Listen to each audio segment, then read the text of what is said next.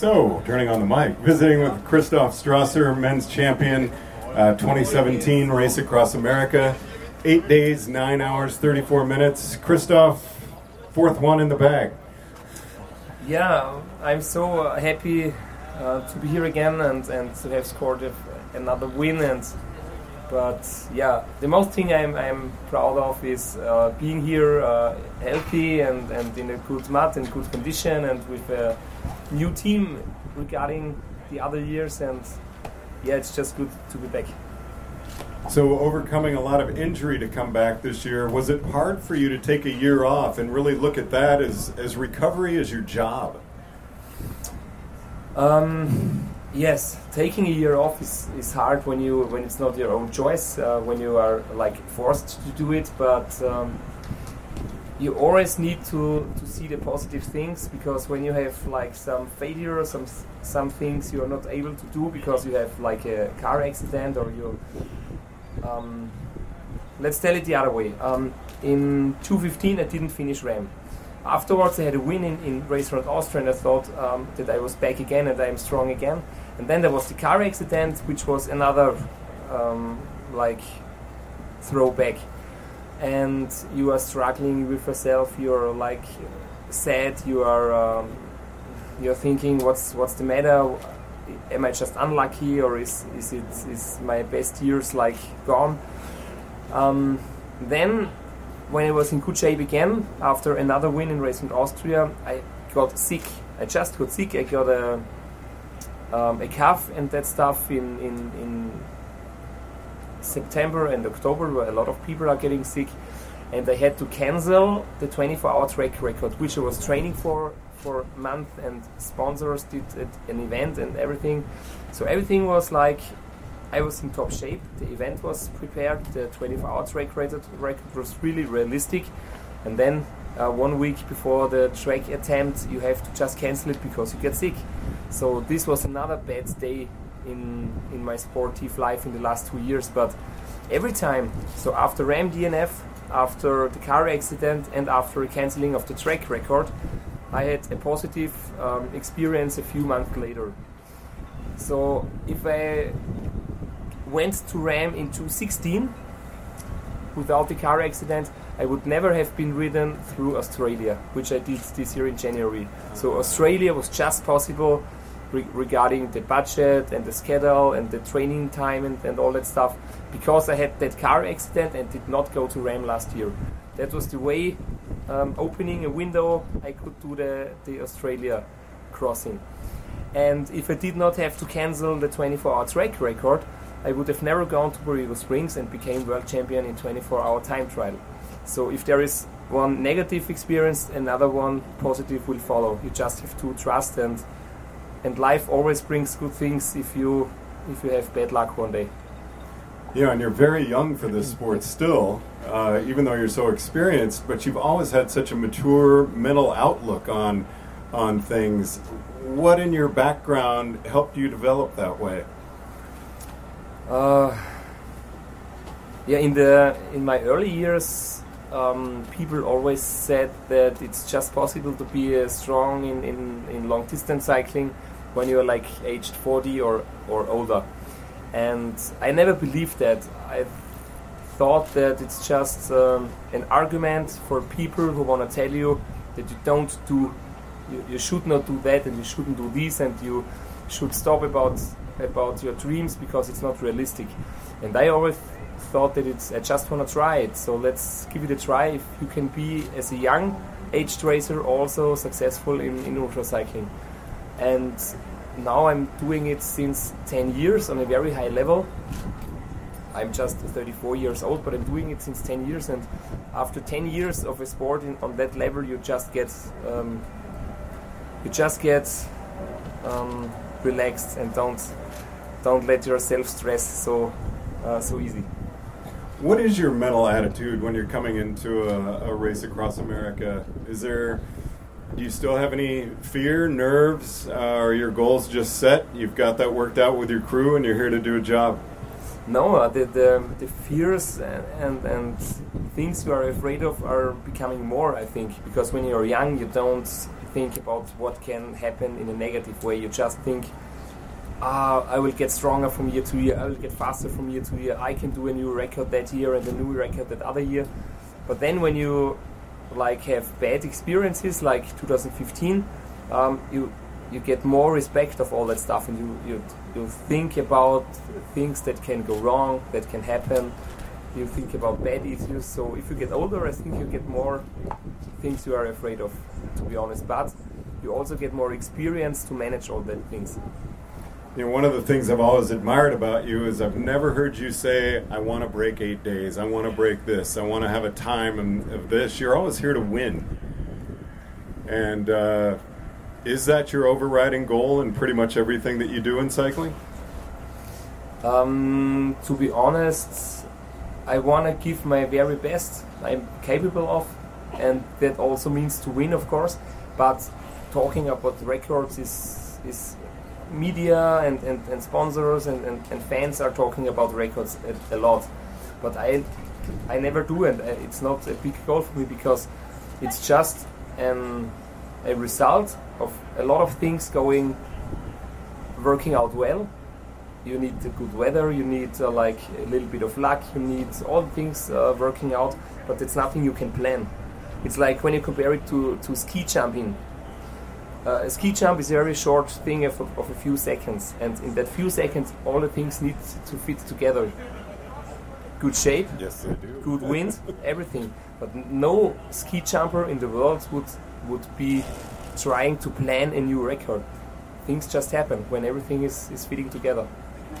Tell us about this race this year. The things that we mentioned some of this when you finished Thursday morning. But you're the first person to win the solo division with the new section from Camp Verde in, with all the climbing, really slows it down and kind of changes the overall view of the route for you. You said you saw different parts of the course in the light that you never have before. Kind of tell us about that here, that we've got a different audience. The new section between Camp Verde and Flagstaff is really... it's the longest stage in the whole race. It's over 100 miles, and it's a lot of climbing, and it changes the strategy of the race for me, because things take a lot more time until you get to the Rocky Mountains. So it's not, maybe yes, but maybe no, it's not doable anymore to cross the Rockies without sleeping. So you need to sleep before the Rocky Mountains, which was not necessary in the past years without that section. You will get to the Rocky Mountains on a different time of the day. In my fastest years I was there in the afternoon, and this year I was there in midnight. So we have to climb the Wolf Creek Pass on 0 degrees Celsius. It's very cold in the middle of the night, and a few years ago I was climbing it with a short jersey like this, and it was like 24 degrees Celsius. So a lot of things changed with that new section in Flagstaff, and before the race I thought it's just I think 40 miles more, something like that. Mm-hmm. No, it's 15 miles more regarding the old section, and it will be about 3 hours something. But in reality, with all the changes that happen in the next days, the additional time is, I think, much more. You also have additional climbing, so it really slows you down. And I also understood what my performance in 2014, when I did the race in 7 days and 15 hours, the track record, everything had fit together in that year. So I think on that section it's not possible to be so fast regarding the average speed, because it's longer, it's more climbing, and it's much more difficult now. And something else playing into the race this year was much cooler in the desert for the solo racers when you went through. Temperatures in the 90s, low hundreds. But there wasn't a tailwind that we're normally used to through there. How did that affect your race? Because you went out a little bit slower than you normally do. Yes.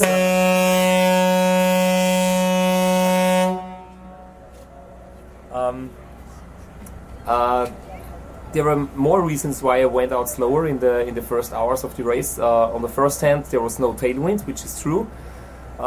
It was not so super hot, that's the positive thing, but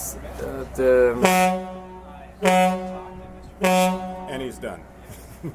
Is it now It's three always times? three. It's over? Okay.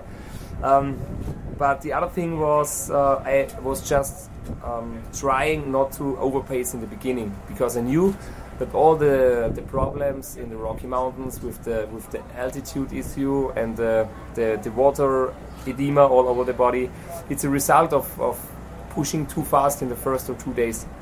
So I was like slowing down in the first day. It was my tactics, and then give it all I had from the third day on. So the part of the course that you know here very well, is that almost like old home day when you get into that section of the route where you're very familiar with it? Or do you almost dread parts of the course that you know are coming up? Yeah, it's a mixture, but I think, in my opinion, it's the best thing which can happen to you, or the best thing which you can work on, is getting to know the route in every detail, because no bad surprises can happen anymore to you. And it's also, in 1 year maybe you are suffering the most in one section, and the other year it's super easy because you're in a different mud, you're in a different condition, there is different weather. So in every year the worst parts of the route or of the race are in different stages. So 34 years old, you've got a lot of RAAM years ahead of you. How do you motivate yourself to come back? Because it's just a thing I love. It's part of my life. It's my passion, long distance racing, and RAAM is the most popular and the most important race in that sport. And so I will definitely come back, not just because I want to do another win or another good thing, but just because I love to ride. But of course there is one thing on my mind.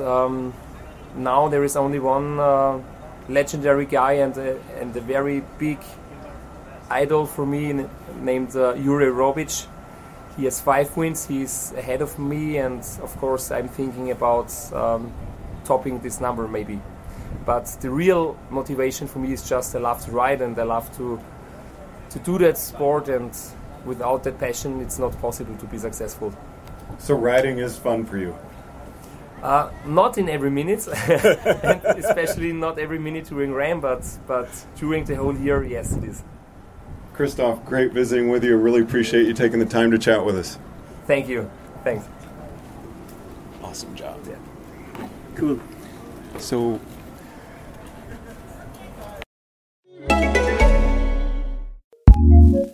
Acast powers some of the world's best podcasts. Here's a show we recommend. I'm Ned Fulmer. And I'm Ariel. We're from The Try Guys, and we have a new podcast called Baby Steps. It's an irreverent parenting podcast, because parenting is not perfect. We just had a newborn, baby Finn. I got pooped on. Ariel has pink eye. I don't have pink eye. We talk to some experts. We even bring you 4 a.m. thoughts from our garden. Oh my gosh, it's literally 4 a.m. Just to go back here, I thought I got poop in my eye. Yeah. And that causes pink eye. Parenting is a mess. We're a mess. You're a mess. Join us every Sunday. Listen to Baby Steps on Acast or wherever you get your podcasts. Acast recommends.